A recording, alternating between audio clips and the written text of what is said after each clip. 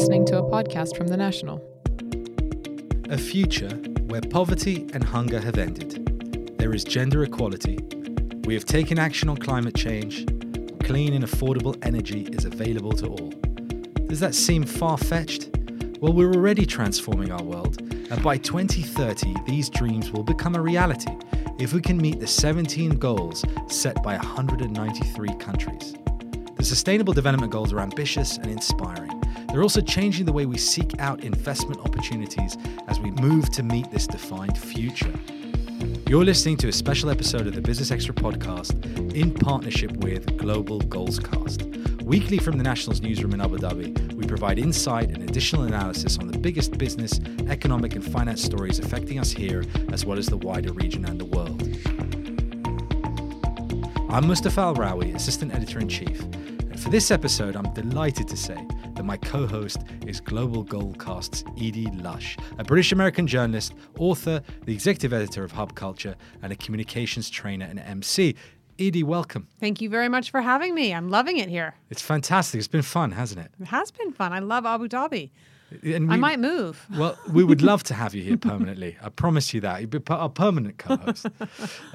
But you are here not just to do this podcast, which of course we're delighted to have you, but also because the National hosted its Future Forum in Abu Dhabi, which was a gathering of thought leaders to look at what the future might look like as a result of the rapidly changing world in which we live in. And it was really interesting, wasn't it? I thought it was amazing. So looking at how cities are going to change, how architecture needs to change, how the brain matters and how brain health actually changes. And I loved your panel that you did with Olivier Houllier and Corey Lathan. I thought that was incredible to think about the fact that, in fact, 1 out of 3 of us at some point will experience some kind of depression. Yet we now have the tools to monitor brain health. And that's incredibly important if you think about for business, actually, for business productivity, for how people live, how environments work. I think it was incredibly interesting. And we're moving to a world where well-being is as important as wealth, as important as our actual lifestyles that we live. And the fact of the matter is that the brain, according to Karina and Olivier, is being ignored most of the time. When was the last time you went for a checkup at your doctor and he said, let me scan your brain? I know. Or even, and how would they do that? That's what I think is so interesting. And actually, but technology, you're holding it in your hand to help you with your script notes. It's like you were carrying around these computers. We're the first, on the Global Goals Cast, we like to say that we're the first generation that can solve extreme poverty. We're the last that can solve climate change. And we're also the first to be walking around with these computers in our pockets, these mobile phones, and everything that we do on our podcast, and I'm sure a lot to do with yours, is talking about how technology helps shape the future. Yeah, the panel was actually titled the Future of Human Enhancement. And I guess in one way, the smartphone has already enhanced us, even though it's not physically attached, although it looks like it might be. Exactly. I think it's attached to some of my kids' hands, that's for sure. Well, the way they scream when you try and get the iPad off them, that's for sure. But Edie, maybe you can tell some of our regular listeners a little bit about Global Goals Cast and what the platform's about. Sure. So the Global Goals Cast is a podcast about the Sustainable Development Goals. So we tell the stories behind these ambitious goals, because they're a bit weird. There's 17 of them. There's 160 or 169, I think, targets for all of the goals. There are things like really big concepts, getting rid of poverty, educating everyone, solving climate change, keeping the oceans clean and healthy, making sustainable cities, making sustainable agriculture. So what we do is tell the stories of the people who are doing that. So one of the things that our first guest today talked about actually at the Future Forum was the fact that migration is going to be a continued fact of the matter, fact for all of us as we go into the future. And in fact, if migrants were counted as a country, they'd be something like the 5th largest country. So we broke that kind of big fact and what does that actually mean down into a story about a young girl crossing the Rio Grande from Mexico to the United States for economic opportunity. That's what her parents wanted. But when you think about what does that mean? What does economic opportunity mean? Well, it means that they set up a photo business. It means that she went to an incredible school in Austin, Texas, and she's now a female software engineer at Google. And that is what we all want, right? We all want more female software engineers. That is part of our future, the future that everyone dreams about. And it turns out that she's actually a dreamer. She's DACA, so she's an undocumented student, and her career is still up in the air. And you find out in this episode of the podcast that she's going to be fine. Google has said, well, you can go to Canada if you want to. You can go back to Mexico. And to that, she said, well, my business Spanish isn't actually that good. But she will be fine. There's opportunity for her. The people who will lose out on it are the States, or the United States, my home country, because they're the ones losing that software talent. It's fascinating to get behind, as you said, these sort of, which can seem on paper quite broad and undefinable goals like partnerships is number 17, which, we all want. But to get to the people that this is impacting, and it comes, and like you said, we'll talk about this with our guests, Muna Hamami and also Ruben Abraham. But the fact of the matter is that these goals are about raising the quality of life everywhere around the world.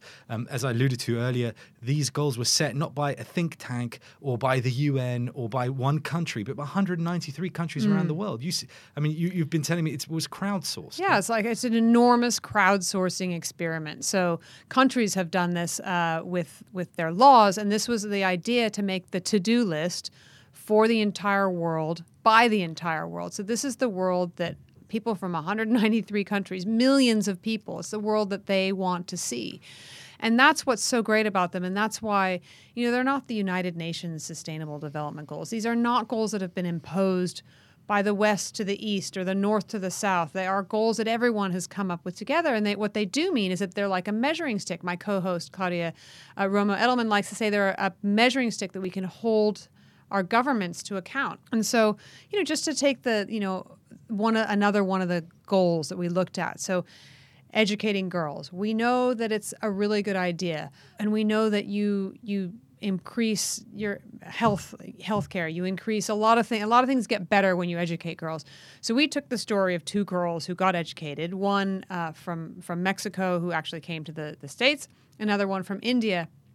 And it turned out that the girl from India was able to stay in school because she was given a uniform, which is incredible. But then when you look at it and you dig it a little bit more, it's not just the uniform. It's that the teachers were there to keep her in school every day, that there was actually a bathroom there, that she could go to the bathroom, that somebody was there to help her get into university. Actually, when you compare that to the opportunities that the girl that we spoke to in the States had, she had so much more. When the internet went down at her house because they couldn't pay the electricity bill, one of the teachers picked her up and took her to school to use the internet. She was actually able to use the internet at McDonald's a couple times when it had gone at her house. Now, there was no internet in the story of Priti from India. And when we talked to her teachers and some people around her, one of the things that they said is that, no one ever asked her what her dream was. She didn't, when they asked her finally, when the people came to give her the uniform, she didn't have a dream. That wasn't sort of part of what her life was working towards. Whereas in the States, it was a very different thing. So the whole thing is that it takes a million tiny steps to help people stay on track long enough till they can figure out their lives and take hold of them. And this conversation that we're having today and we'll be having with our guests shortly is about understanding that there are a lot of people thinking about what it means to achieve the SDGs and how not only can that improve the quality of life for people around the world, but also how it improves the way we do business. I mean, we've learned a lot in the last decade. I say this a lot, that we kind of have a different take on capitalism now, of what it needs to be like. It's evolving, it's changing. And these 17 goals, I mean, nothing is controversial in any of these. If you take climate change out of it, right, it's difficult to remove that one. But let's say we take the heat out of it and say, leave climate change to one side. But the other 16, is there anything controversial in any of them that any normal, rational business mind or investor wouldn't say that's going to improve my business, that's going to improve my profits, that's going to improve the way I live and the way my people live and the people I love live, right? So I would say, actually, I don't think you can leave climate change out, first of all, because I think that none of the other goals matter if we don't solve climate change. So I mentioned before, we're the last generation to be able to solve climate change. We've looked at in the Green mini-series the fact about the Arctic ice sheets melting. We're already seeing some island communities that we look at losing their land.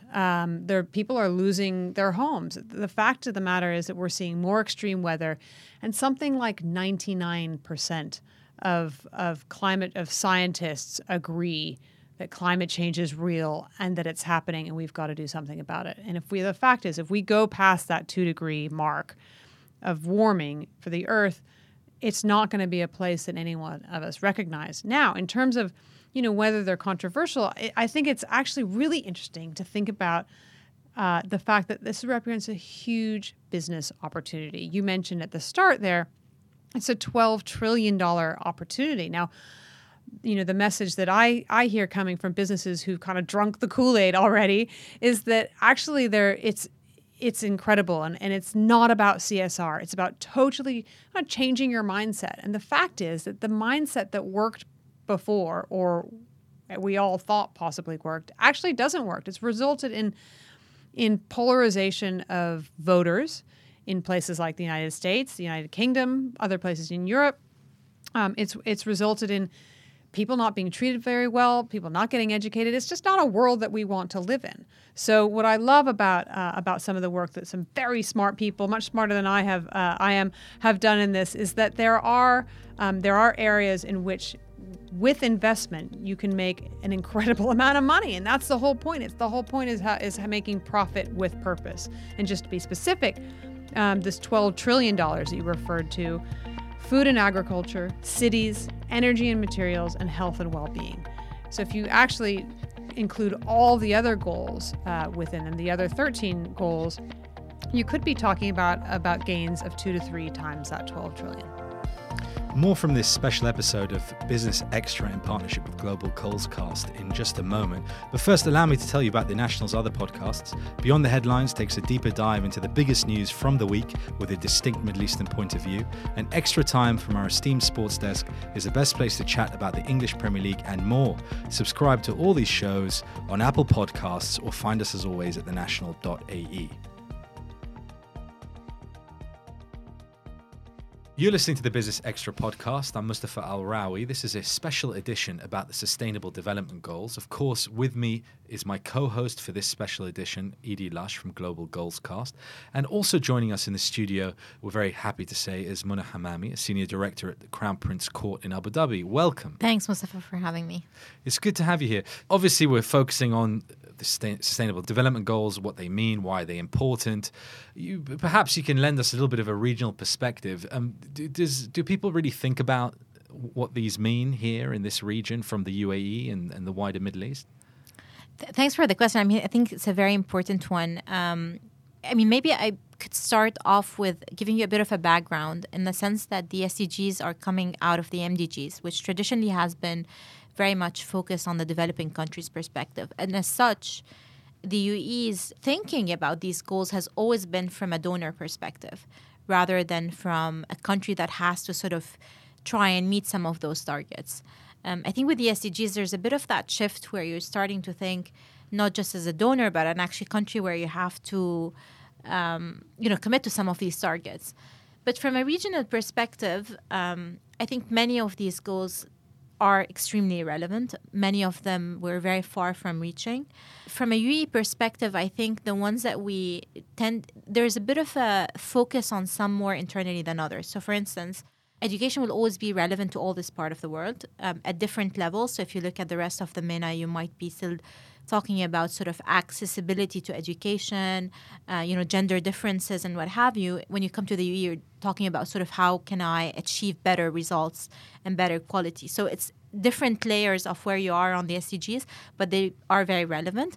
In some cases, we champion certain SDGs globally. So for instance, gender empowerment is one of the biggest things that we try to push forward, but also things on our investments in renewables, on climate and what have you become very relevant. And I think there's now also a tie-up of UAE foreign aid to some of those SDG goals, which also makes them, part of your bigger plan. So in that sense, they're part of the agenda. They're part of it both locally and globally. Although locally, I feel like it's just part of your nature of day-to-day policy. It's not an explicit sort of like, I'm going to meet these targets as I go by. These are sort of issues that as a government you deal with regularly. And that's why the SDGs are much more comprehensive. So any government, whether you like it or not, will just have to deal with it.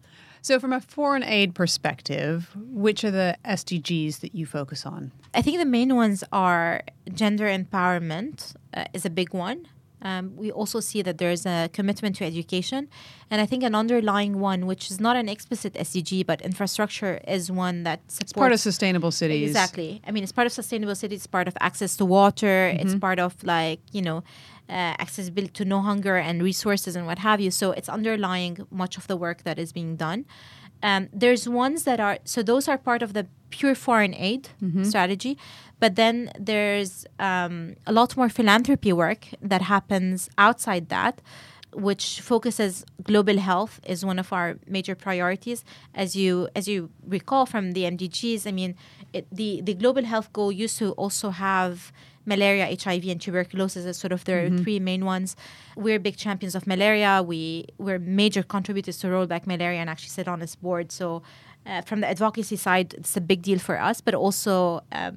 the UAE has been a super key player in the eradication of some diseases, polio being one that we champion till the end. I wonder, is it relevant to talk about the tension that exists, and not necessarily just about sustainable development goals, but in general in this region between the private and the public sectors and the roles that they take on? We've talked a lot today about the opportunity that might be for the private sector, and certainly the governments here are on message when it comes to these goals. In general, it seems pretty logical. They're trying to improve the quality of the life of their people in this region. It's a developing region. But how do we get the private sector to take on the kind of extensive role that we need them to do to kind of help meet these goals specifically, right? And not just what the private sector is doing, which is trying to grow and make money, essentially. Yeah, I think, Mustafa, this is probably the hardest question that is not just specific to this part of the world, but I think it's a global problem. In the context of, before I talk about the region, maybe I talk about the UAE specifically. In the context of the UAE, the presence of the private sector is, in general, as an economy, is not a large one. So you really are looking at a highly driven public sector sort of economies where you have government and semi-government driving most of it. So there's a very thin line between what is private, what is public. And in fact, we have an exception at the OECD where UAE philanthropy counts as UAE aid. Because that sort of distinction is a hard one. That doesn't mean that there is no role for the private. It's just that the private is a bit smaller in that sense. And I think what we're seeing in general is sort of this co-creation of impact. And I probably think much of what I'm saying applies more on the global level because the private sector is highly more developed. But really what you want to move towards is a change in the thought. I mean, I talk often about that the 2.5 trillion gap that needs to be filled on a yearly basis for the SDGs will have to come highly from a private sort of side. I think the issue is how do you move the private sector from thinking in the context of CSR to actually embedding much of these practices into day-to-day sort of work. That is really where most of the impact is going to come. It's not going to come from you doing CSR programs because those will always remain smaller in size. We've seen the philanthropy sector grow tremendously. I mean, the Gates Foundation is the largest investor on the health side, much bigger than most governments, but it's an exception, right? Again, you need sort of more innovation. We're looking at now new types of partnerships such as social impact bonds. We're looking at structured finance type of models. So there's a lot of innovation in that sphere. It's still new, but I think it will only come from those partnerships because I think the hardest part for private sector is taking on risks in many of these emerging markets. And without the government partnership, it's impossible to see that. So it's going to be not one side or the other providing the money, but it's actually these new innovative partnerships that would be formed. I also think that there's room for non-traditional types of finance. So when you often think about the private sector, we think of corporate. And I talked a bit about philanthropy, and we talk about different types of philanthropy. There's the institutional side, like foundations, but there's also now the use of technology for crowdfunding and potentially directing. So there's a lot of platforms that now try to pool money into certain outcomes. I actually am a big advocate of the role of things like remittances, which if done collectively can create things like diaspora bond or securitization of it, can be used to build infrastructure. They tend to be much more targeted. So there's a lot of flows that you're looking at that are being underutilized, broader than the corporate side. If done well, could be amazing sort of in transforming the outcomes. I think it's really interesting what you mentioned there. And just to be clear, there's a $6 trillion amount of money that needs to be invested every year to achieve the Sustainable Development Goals. And there's a $1 to $1.5 trillion gap, which you mentioned. Yep. Blended finance is part of that, government partnerships with the private sector. We have seen huge investment and interest in green bonds, actually more than expected in the States. I'm interested in, do you see, and you mentioned, in fact, you sort of took the words out of my mouth, that this can't be a CSR thing. It has to be incorporated into how businesses do their business, because we can't kick the can down the road and hope that somebody else is going to clean up the oceans and do something about the forests. Do you see a movement among the people that you meet with, that you talk to, that doing things sustainably is seen as more than CSR, that it's just how we're going to do business? I have, but it's not at the scale you want. However, you see it. I think it's it's an amazing question actually, but it's also a tough one too. It's not a black or white. So what you've seen is some of the large companies, Unilever is always sort of the example that is given for integrating, things down into their business. But also what they're doing is trying to capture all 17 SDGs. I mean, no one expects you to do everything as a corporate in one, because you have to be focused on the business that you're best to, that's sort of your core business, and then you do whatever is needed in it.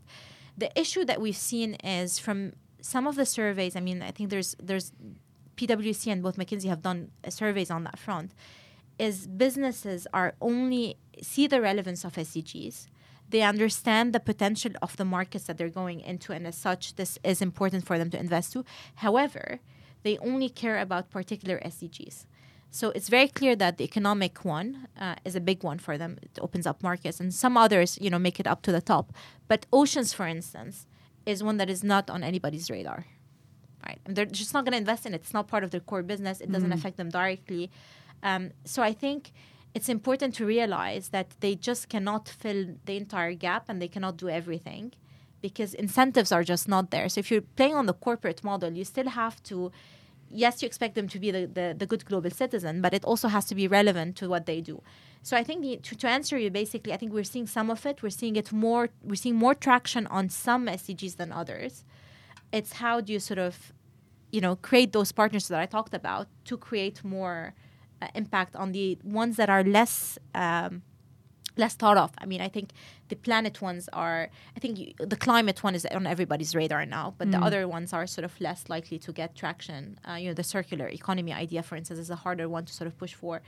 So there's some of these things that you need to figure out how to do this. It's interesting that the leadership is thinking about it in this region. It's interesting that the private sector is even thinking about it. I mean, you talk about Unilever. I mean, they've got a big presence in the Middle East. So that's going to have an effect. It's going to have an impact on people's minds and thoughts.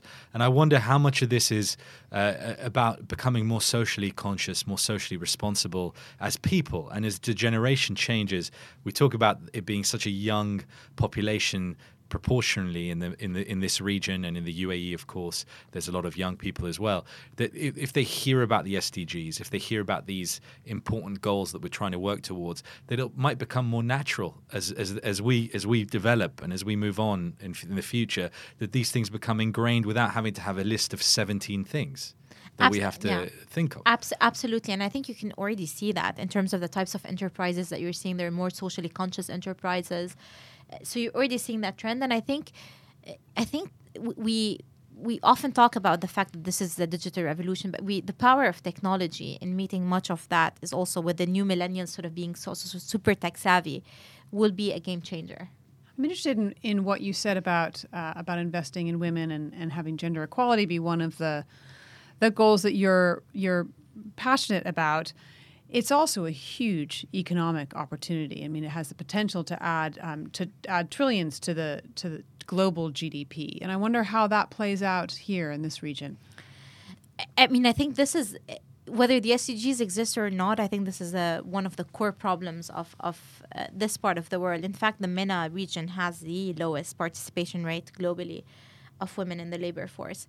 So I think what we're looking at is quite an interesting paradox, because the region is also an exceptional one on enrollment in terms of education. So females have high accessibility, with the exceptions of the very LDCs of this part of the world, have high access to education. It just doesn't translate into to the labor force, where really much of the economic value is coming through. I think we're starting to see a lot of reforms. I think Saudi opening up, that's a big one. But with all other ones, we're seeing a bit of that reform.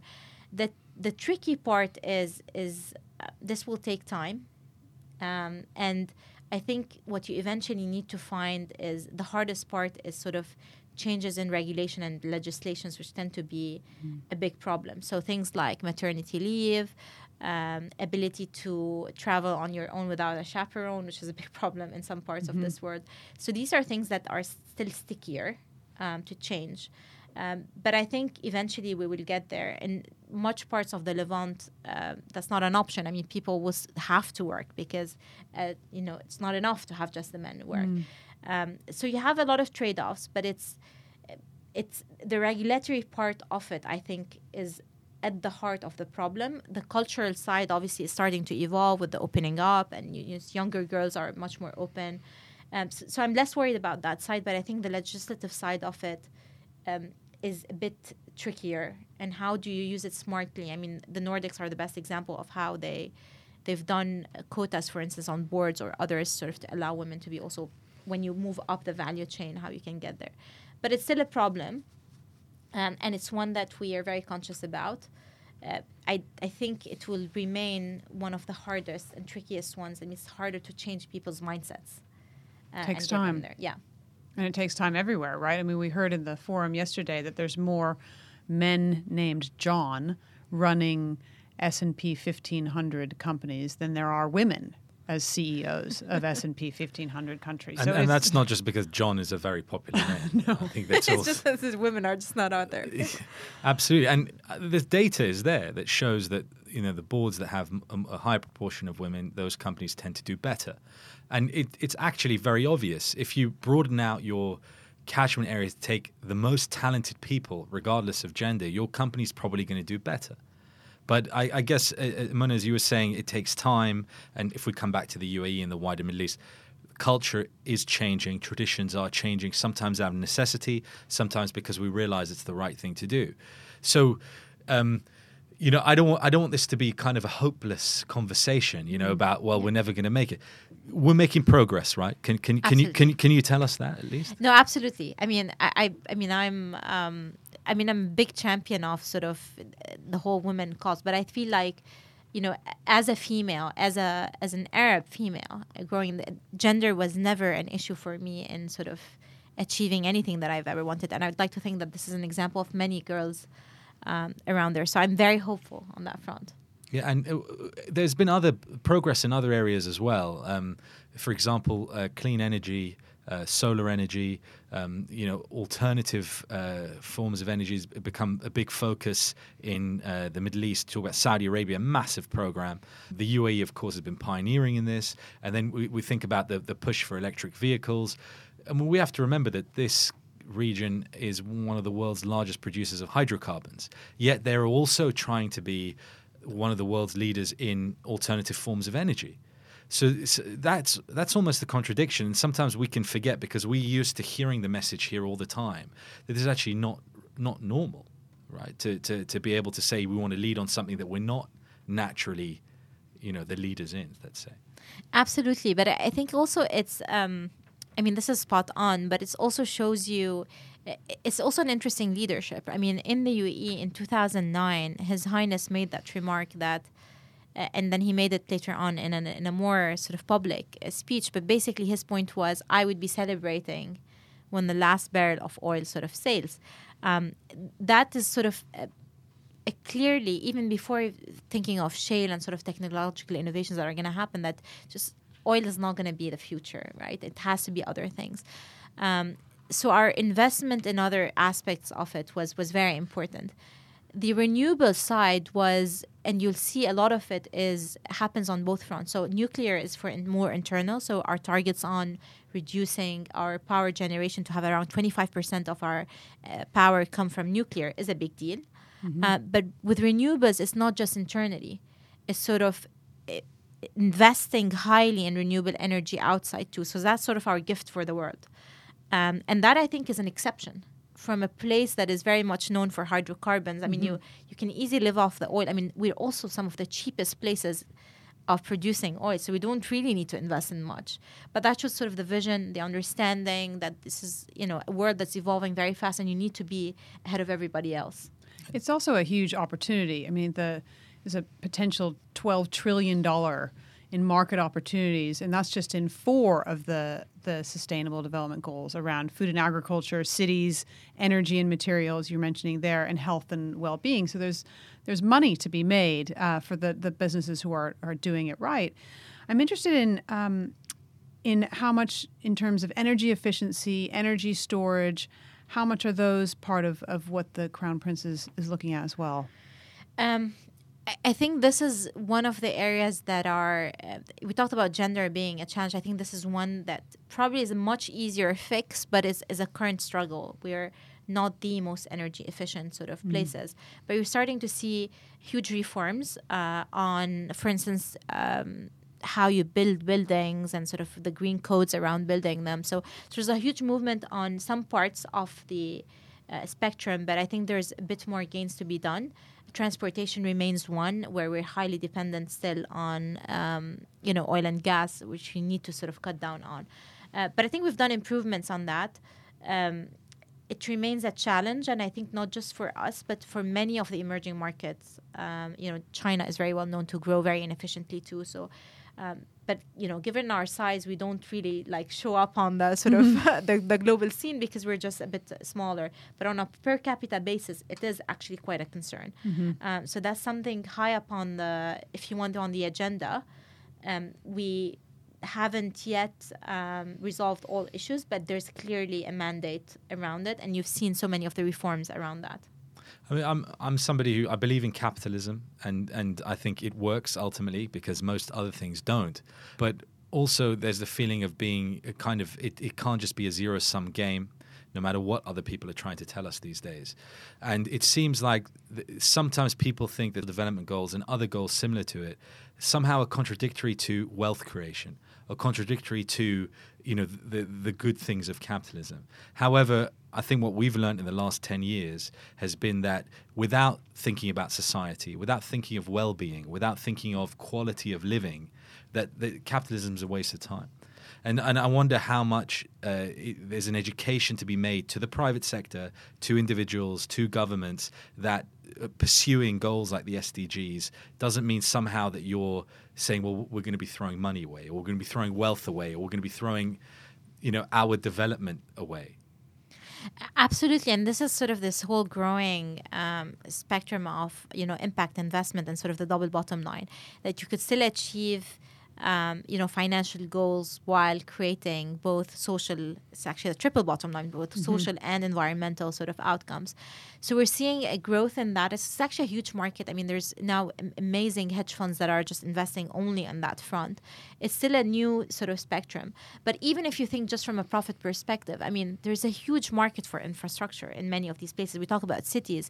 I mean, you're talking about the generation of, if you look at China from mid-1980s to 2001, just the housing stock they've built is the size of the Netherlands, right? That's how much you're looking at India and China adding up. And there's a huge infrastructure part to it that's just profit. I mean, that's just investments and then profit that can be made out of it.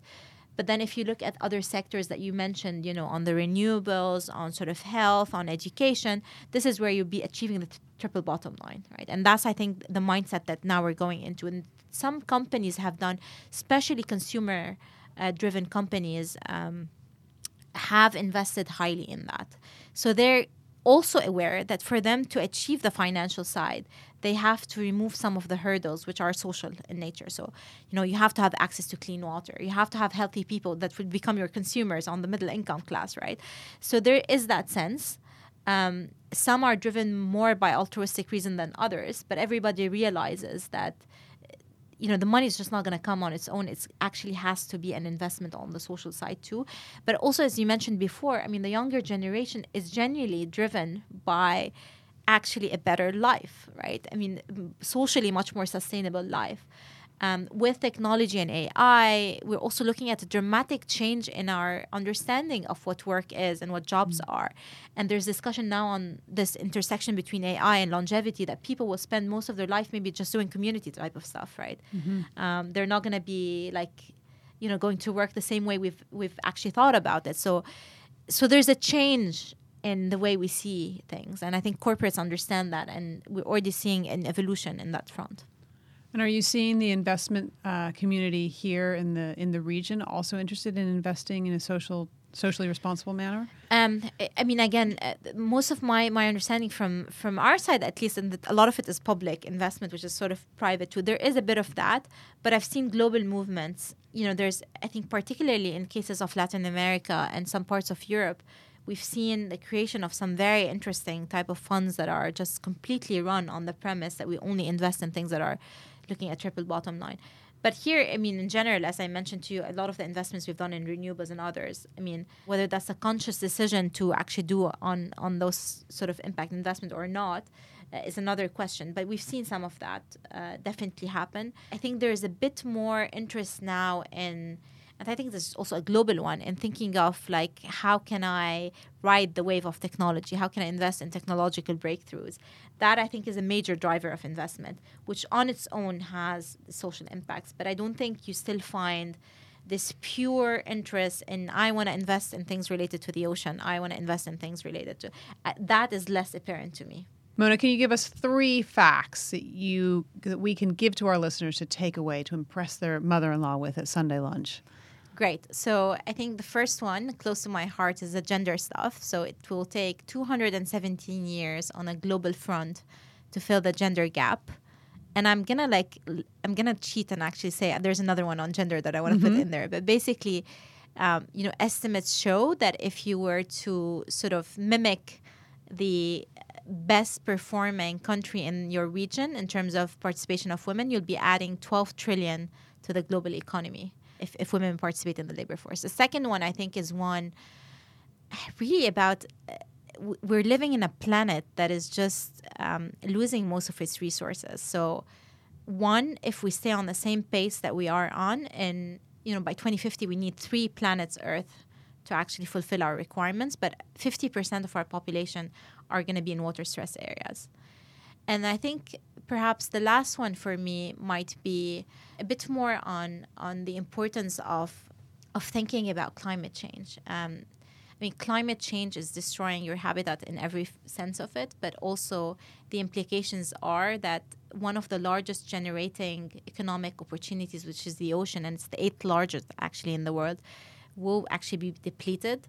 But more importantly, that the ice sheets around the world, which source most of the water, are melting. And the world, as you can see it, will cease to exist. Because if the Antarctic melts down, 60 meters of water is the increase in sea level. That's completely unprecedented and will wipe out humanity as we know it.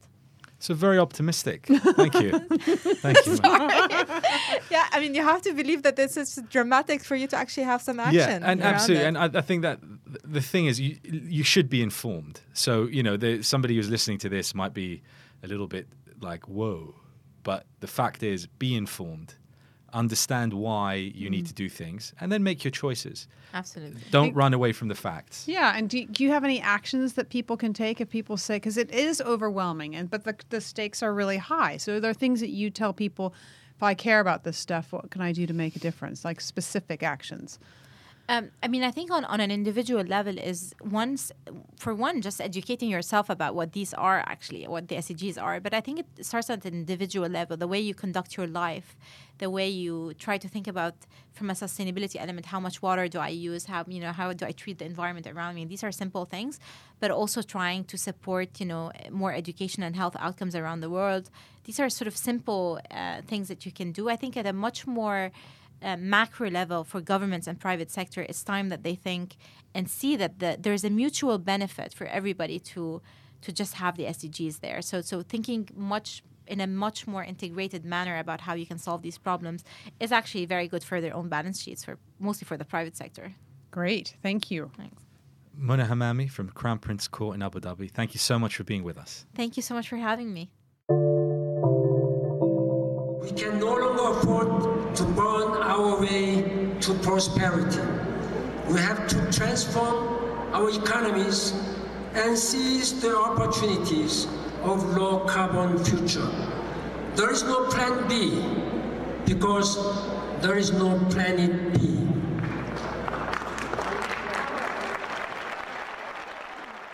That was former UN Secretary General Ban Ki-moon explaining why it's important to have sustainable development goals, why they matter, and a very famous quote from him, in fact, about that there is no plan B because there's no planet B. Gives me goosebumps, that one, every time.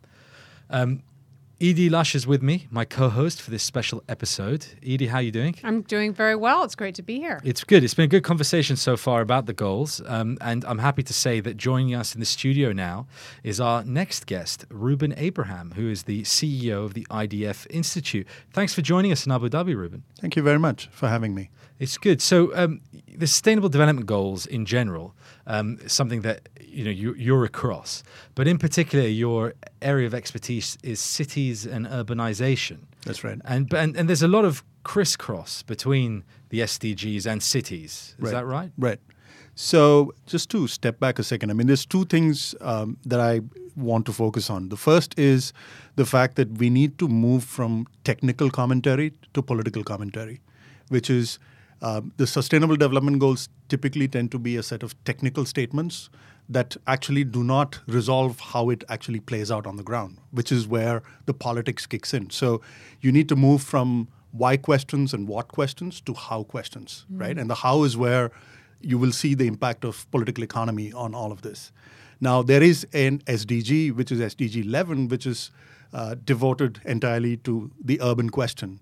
But the point that I'm trying to make is a larger one, which is that all the SDGs are actually connected to cities in some form or fashion, because no matter which SDG you're talking about, whether you're talking about poverty, you're talking about water, all of these will have a spatial dimension to it, i.e. where is this going to play out? And my contention is that most of this is going to play out in cities, mostly because cities have become the most important center for human activity. And you had some great facts the other day at the Future Forum where I originally met you about Tokyo being bigger than Canada. Is that right? That's right. So from a GDP perspective, people don't quite understand just how big cities are. So the fact of the matter is that Greater Tokyo, at about $1.7 trillion of PPP dollars 2014, is actually bigger than Canada, is bigger than Australia, bigger than Spain, bigger than Turkey. Similarly, New York is bigger than most countries that you can think of. So the top 10 cities of the world all have a GDP of over $500 billion, which basically means all of them are bigger than Sweden. So that is the size of cities. So, and that's why it's critical to think about cities. There's two other things to keep in mind. One is that when you look at global GDP, about 80% plus, if not 85% of it, actually gets created in urban environments. The other thing to note here is that now Richard Florida, the scholar at NYU, has actually pointed to the fact that about 70% of global GDP actually gets produced in just 40 urban regions. And what do you mean by urban regions? You mean these agglomerations these are polycentric sort of areas. So the biggest of it all is the eastern seaboard of the United States, which goes from Boston to Washington, Silicon Valley, the Pearl River Delta, Shanghai, Pudong, and then you've got a bunch in India. And these are all regions that individually, these regions have GDP of over $100 billion. So these, only about 40 of them produce 70% of global GDP. And is the problem here, just as I understand, I mean, that's unbelievable insight because it really makes you think of the world map in a different way when you think about it in cities. But is the issue there then, cities are very difficult to change things in? Is this the problem? Is that rural areas are a lot easier? Is that what we're trying, the point? So when you're aiming for these goals, that it's very hard to get into a city and fix things bit by bit. Is that what it is? So not necessarily. It is more to do with the fact that city and let me just give you one other set of facts here, which is that so most of the urbanization process in the developed world is done. So if you look at UN figures and UN projections on this going forward, over the next 40 years, it's expected that about 2.5 to 2.6 billion people will move to urban areas in developing countries, and about 170 million people will move in developed countries, right? So that's the magnitude of difference between what's about to happen.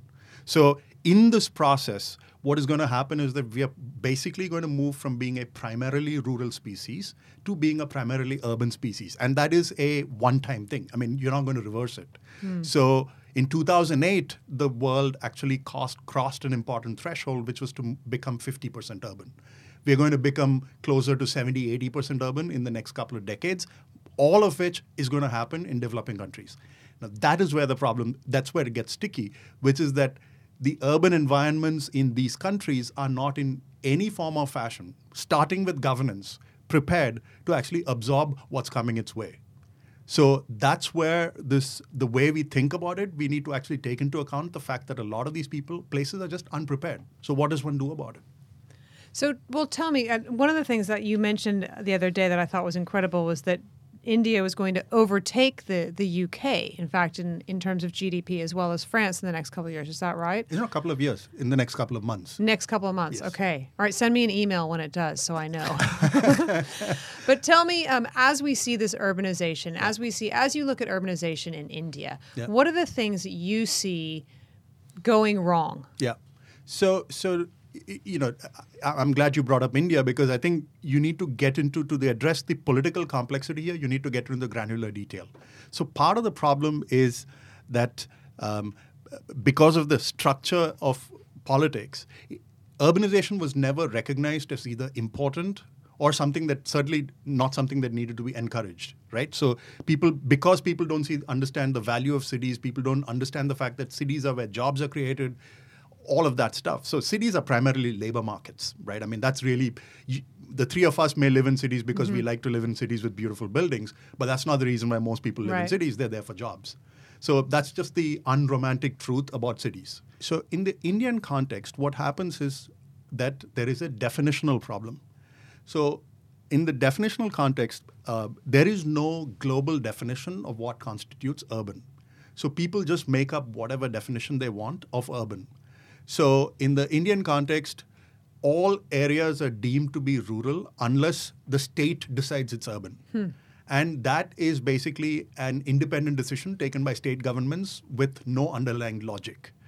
So if you use that measure, which is that you need to be governed by an urban local body, India is 26% urban.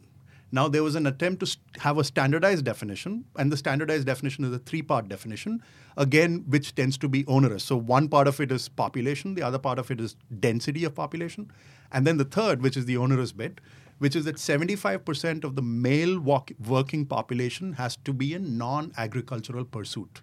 Now, you see why this is complicated, because it has nothing to say about women, it has nothing to say about seasonal migration, a whole bunch of these things. So the question to really ask here is, can we simplify the definition? And what happens if we simplify the definition? So if we simplify the definition, suddenly the numbers jump from 30% or 26%, depending on which of these you're looking, to about 47%. Or if you relax the threshold further, it will jump to 65%. Now, if you just take the two definitions used by the government, which is 26% and 31%. Keep in mind, in a country like India, that's 55 million people. That's 55 million people who are living in areas that are urban that are treated like rural, like they're rural, right? And I'm saying it's much worse than that. So what does this actually end up looking like? So we've actually seen areas, we've actually identified villages with over 50,000 people in it.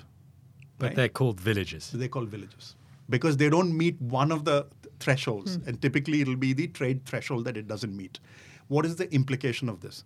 The implication of this is that if you're an urban local government, you are actually expected to provide a certain number of services.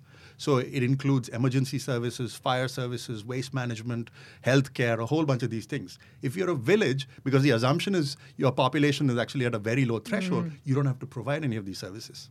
And I guess there's an incentive to not become an urban area. Exactly. So that is one part of the problem. You've hit exactly on the perverse incentive.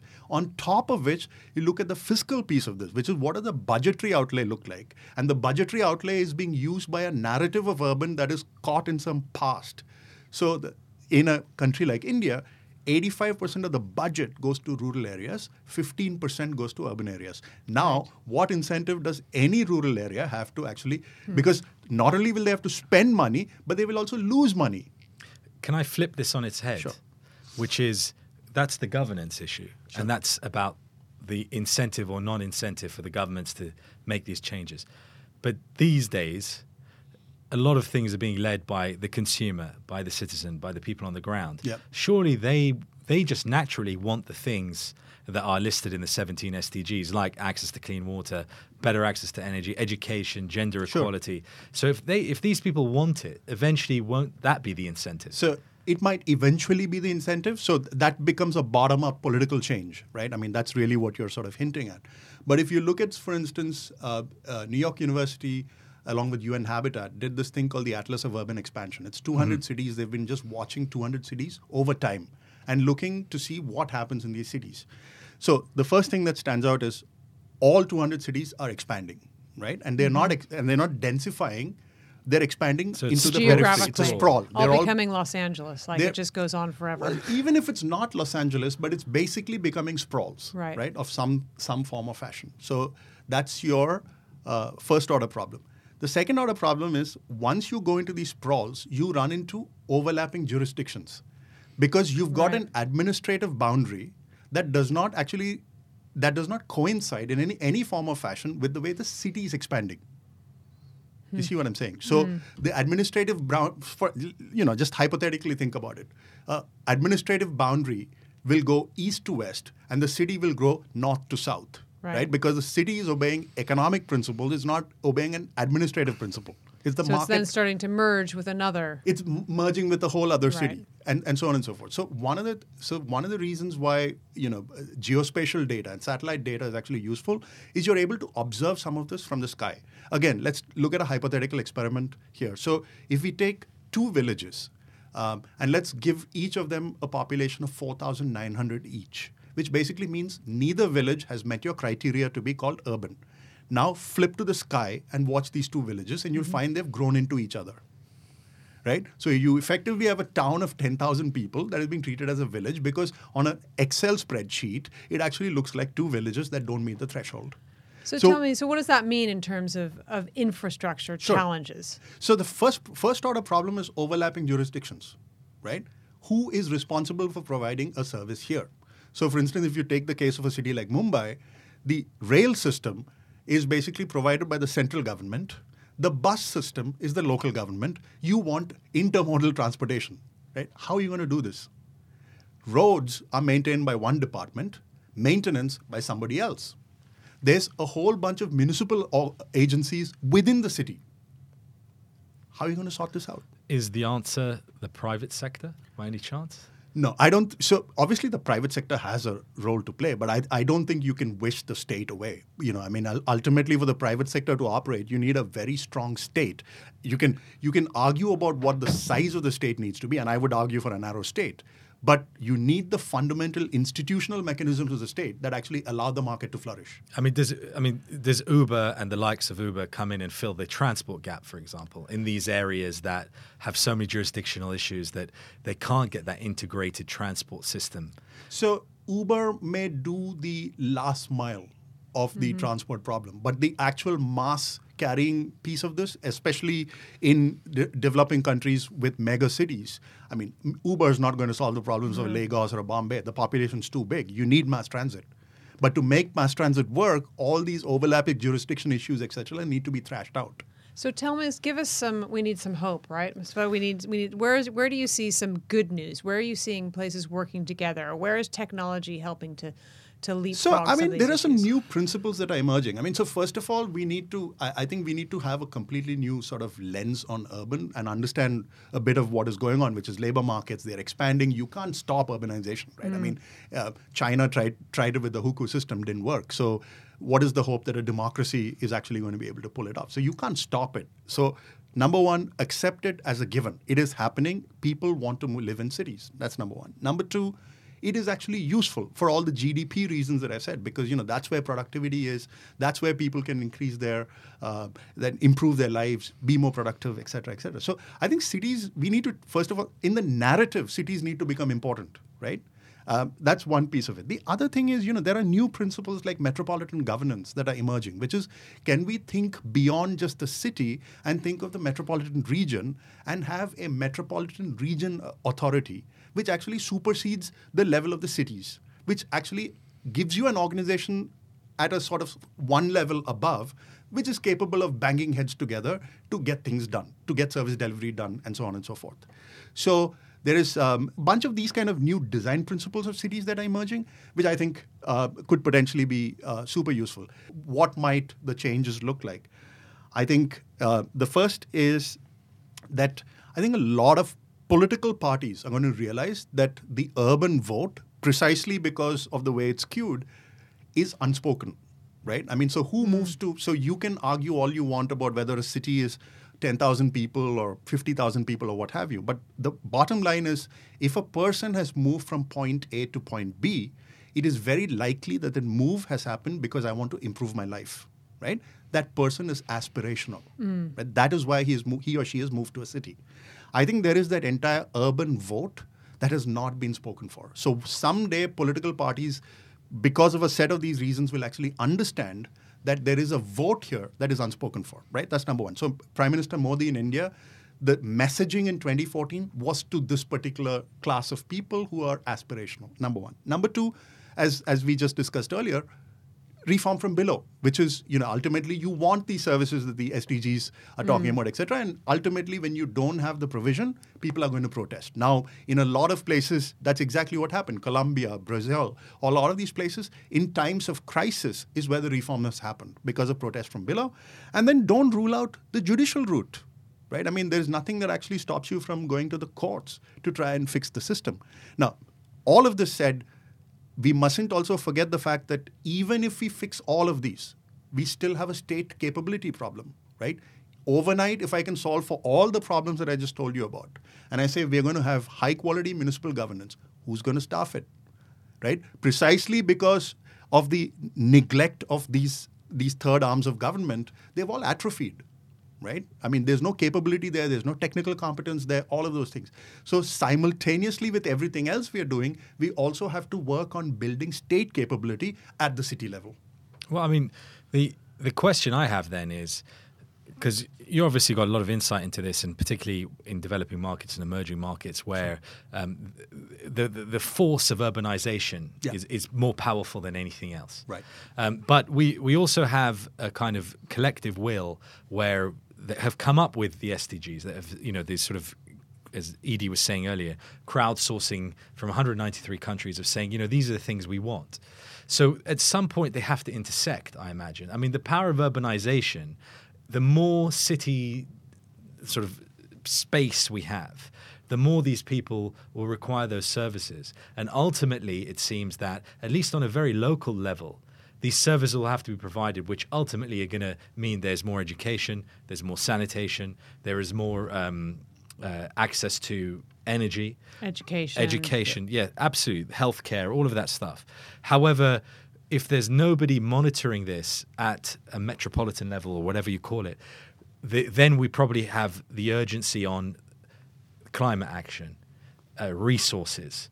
That I think this is the urgency here is that we might get there on a lot of these goals anyway, naturally. Correct. But if we don't have the right regulation and people governing this, then it's the kind of other things that takes regulation and laws to make sure don't happen, right? That's really the urgency here to kind of deal with this. So I don't think the urgency is necessarily on the part of the SDGs. I think the urgency is from the part of the fact that the planet is urbanizing at a supremely fast rate. And most of these places that are getting urbanized are not prepared for it. So have the SDGs been crowdsourced? Yeah, from elites. Well, they were crowdsourced from all the countries. So they were crowdsourced from 190 But from the countries. elites, I mean, who have you basically spoken to in a country like India? It's the elites. I'm saying you haven't really spoken to people on the ground. Are they like? I mean, we don't know the exact ins and outs of who was questioned, but it's unlikely that anybody who isn't elite is going to say, no, I don't want education. No, or absolutely I don't, not. Right. I'm just saying that is like a motherhood and apple pie statement. You need to talk about how it's going to get executed on the ground. It's very easy to make a statement, right? Sure, and say, yeah. what is the process of execution on this actually going to look like? I think that's the bit that we need to basically focus on. And because the spatial dimension of this is going to more than likely be urban, we have to, and as you said, I mean, some of these problems are just fixing themselves. So, for instance, a good example of this would be, what is the upside of urbanization, right? I mean, the upside of urbanization is that carbon footprints drop dramatically, right? The minute you move into a high-density environment, your carbon footprint drops. So if you look at the United States, I mean, you should not be surprised that New York City actually has the lowest carbon footprint of any major city in the U.S. because 80% of New Yorkers don't own any cars. And they walk everywhere. They walk everywhere. So there are ways in which these problems solve themselves without, so the larger problem that I'm trying to get at is this business of where is this going to be located and how do you actually solve the problem? So how do you go from idea to execution? And that seems to be the bit that nobody wants to necessarily talk about. So can you give us an example? Because you talked about the areas of metropolitan governance being one. Thinking about people as voters is another issue. And then using the judiciary. You mentioned that Modi had appealed to this new class of people or this class of people in 2014. Where else can you give me an example where you see some of these things being put to use? So in Italy, for instance, there was something called the Del Rio reforms in, I think it was 2014, which basically where under Renzi's government actually provided the financial incentive. So the problem was that there's a lot of sort of small municipalities that are all subscale, right? And at subscale, you're not capable of providing the sort of the services that people require. So the question was, can I actually get them to start, what are the incentives I can put into place to almost force them to start working with each other? So when they start working with each other to form a larger administrative unit, you're able to provide services at scale that you're not able to provide when you're working as these atomized municipalities.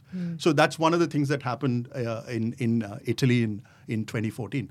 There's examples like this that you will see around the world, but I think we need to have, precisely because everything that I said about urban comes as news to you, it comes as news to most people. Right. And so that's the reason why we need to start focusing, because it's urgent, it's immediate, and it's a 40-year window, right? I mean, that's all you have. And why is it a 40-year window? Because by then the estimation is that everybody becomes urban anyways. So in 40 years' time, we're all going to be city dwellers. We'll be approximately 70-80%. Even if the spreadsheet doesn't say it, in reality, we'll all be living in it. Yes, exactly. Basically. I mean, you may not, exactly. Even if the numbers don't show it, I mean, you look at the satellite imagery, all of that, it just shows that people are just moving. And it's just sort of, I feel like when you say it, the facts are news in the sense that it's, wow, yeah, when you say it in those metrics, it's civil. But it seems also, we knew this though, right? I think if you said that everybody is looking for a better life, well, not everybody, but a lot of people are looking for a better life, so they seek out where their jobs are. A lot of the employment are in urban areas. Yeah. So many people come to the UAE, for example, for work, myself included, and we stay here for the lifestyle and other soft things, but the thing that brings us here. So it's kind of news, but obvious at the same time. But we don't articulate it. Yeah. And why don't we articulate it? Is there sort of like is there any shame about sort of this urbanization? So there's definitely a romance of the rural, which is a global phenomenon. I mean, this goes back to Thoreau in the US, used to romanticize rural areas.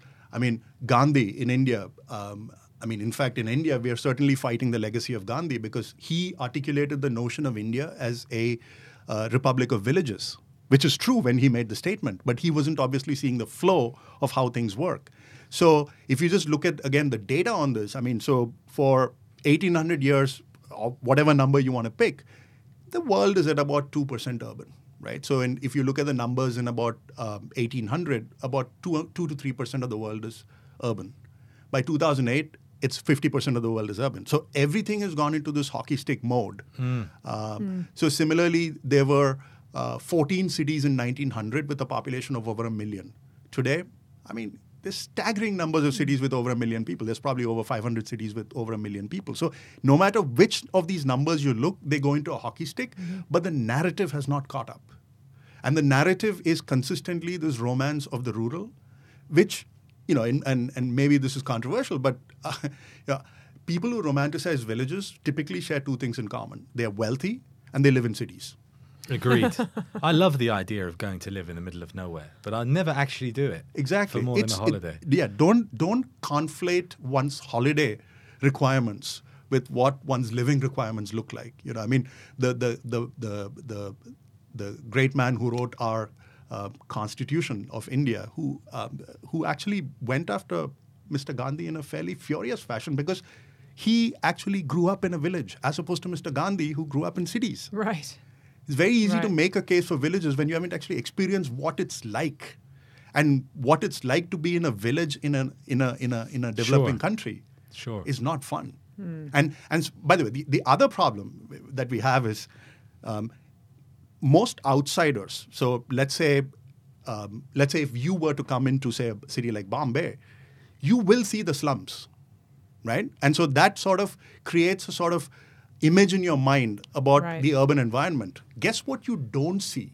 What you don't see is where people have escaped from to go live in that slum. Right? We have no visibility into that. You can't. It's impossible to see it, right? Exactly. Yeah. Because if we actually knew both circumstances, we'd realize why so many millions of people actually prefer to live in a slum. They are actually voting with their feet to go live in a slum. So because this is actually two podcasts in one, in the Global Goals Cast, we always give our listeners 3 facts to take away to look smart to their mother-in-law, and 3 actions that they can take if they're interested. So, Ruben, what are yours? So the first would be the centrality of cities, as I said. I mean, cities are massive. Cities are larger than countries. Many cities are larger than countries. And so there's no avoiding them. And we need to appreciate and understand the fact that cities are important and they're with us and they're here to stay, and the planet is urbanizing. And in that process of urbanization, it actually allows us a window to solve problems, because by concentrating people in places, it actually allows you to solve problems. Rather than solve problems all over the place, it actually allows you to concentrate problem solving. And I think this is an important point to make vis-a-vis planning tools and so on, which is that cities are fundamentally labor markets. People move to cities because they need jobs. So to that extent, and especially in developing countries, what really matters is housing and transit, right? So besides obviously the economics, which is you want a place of work, you want a place to stay, and you want a reasonable way to get from your place of work to your place of stay. And that can be answered differently depending on where you are. So for instance, proximity can be defined as temporal proximity or spatial proximity. So you can walk to work, or you can have mass transit that gets you to work in 15 minutes no matter where you stay, which is the Hong Kong model. And the third thing to sort of look at is this growth of regional corridors, which is now a big global phenomenon. It's not just the Boston-Washington corridor, but that thing is beginning to emerge everywhere you look. So in India, you've got the greater New Delhi region, you've got Mumbai-Pune, you've got Chennai, Bangalore. All of these are sort of emerging as corridors. So having a strategy that actually is regional in nature would actually help. Another fact to just highlight the importance of spatial density is in Manhattan, 5 zip codes between 41st Street and 59th Street have 600,000 jobs paying on average $100,000 each. I think that fact gives you everything you wanted to know about the centrality of cities and why people want to live in cities. And in terms of solutions, the first is obviously just that, which is like, we need to have a model of governance that enables us to rescale and is fit for form in terms of you're addressing the regional nature of the problem rather than some other problem that was supposed to solve decades ago, right? The reality has changed, so the model of governance needs to adjust accordingly. Second, I think we need to change the narrative, because this notion of cities being bad, cities being a terrible thing, and we all need to escape to rural areas. I think we need to change that narrative. It is a luxury to escape the city or to live in a rural area. It's not, so we must not kid ourselves about what cities mean to most people on the planet. The third thing is mobilization and state capacity. So a lot of the poor outcomes around cities that you actually see today was the consequence of special interest mobilization and lobbying. So the reason why Los Angeles became a car-centric city is not because Los Angeles was always a car-centric city, but it was lobbying that got Los Angeles to where it is. So there's no reason for us to believe that we can't use the SDGs as a rallying call to mobilize in the reverse direction and make our cities more livable, more sustainable, and so on and so forth. But the last thing I just want to leave here is, as policymakers, we have to not take our attention away from the fact that state capacity matters. Building the capability of the state to address these issues, especially at the regional and city level, really, really matter. They have atrophied over time. We need to rebuild it. And there's actually one more action you can take, which is that, Ruben, you've contributed a chapter to a new Brookings book on the global goals called Summits to Solutions. Tell me about your chapter. Well, the chapter that my co-author Pritika Hingorani and I have written is called Rescaling Government for an Urban Future, which pretty much touches on all the issues that we have discussed today. Ruben Abraham, CEO of the IDFC Institute, thanks so much for coming in, sharing your thoughts and time with us. It's been wonderful to have you. Thank you very much for having me. You've been listening to a special edition of the Business Extra podcast about the Sustainable Development Goals in partnership with Global Goals Cast. My co-host for this episode has been Edie Lush. Edie, thanks for being here. It's been great to have you. I hope you found it as fascinating and enjoyable as I have. I've loved it. I loved the Future Forum yesterday, and I've loved doing the podcast with you here today, and I hope it is the first of many. Inshallah, as we say in Abu Dhabi. Inshallah, you'll visit us again, and we'll get a chance to talk more about the Sustainable Development Goals and other important issues. If you tell our listeners a little bit about how they can hear more content from Global Goals Cast. So we are on Apple Podcasts or wherever you listen, and we also invite you to follow us on Instagram, Facebook, Twitter. The handle is @GlobalGoalsCast. And as usual, you can get our fuller coverage at thenational.ae. All our podcasts are available as well on Apple Podcasts. We hope you've enjoyed this collaborative and special edition of the Business Extra podcast. And do join us again.